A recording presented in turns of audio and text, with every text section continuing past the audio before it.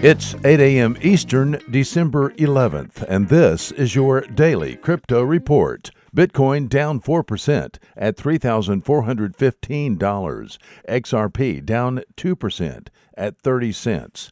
And Ethereum down 5% at $88. These are your leaders by market cap. Top gainers in the last 24 hours include Byteball up 19%, 10x up 17%, Bitcoin Private up 10%.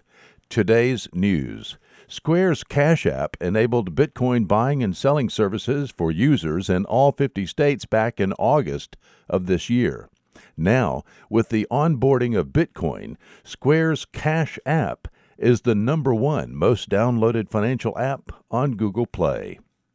Moo, mate, that's right, Australia's National Transport Insurance has revealed it's partnering with Beef Ledger, an Australian blockchain platform, on a pilot program that will deploy blockchain technology for end-to-end tracking of Australian beef exports.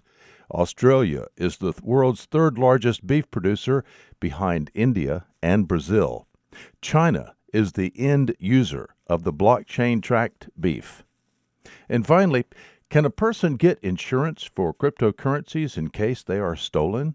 Well, the answer is yes.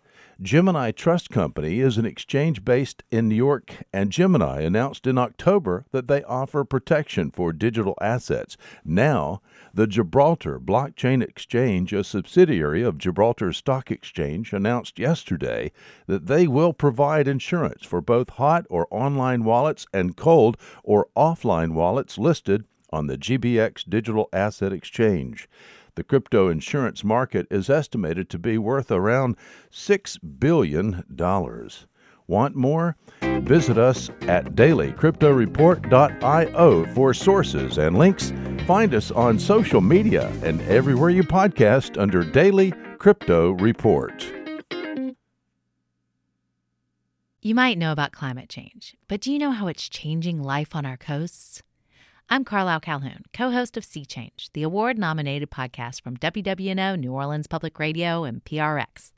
Each episode, we dive deep into the environmental issues facing coastal communities, bringing you stories that go beyond the headlines, from species under threat to climate migration.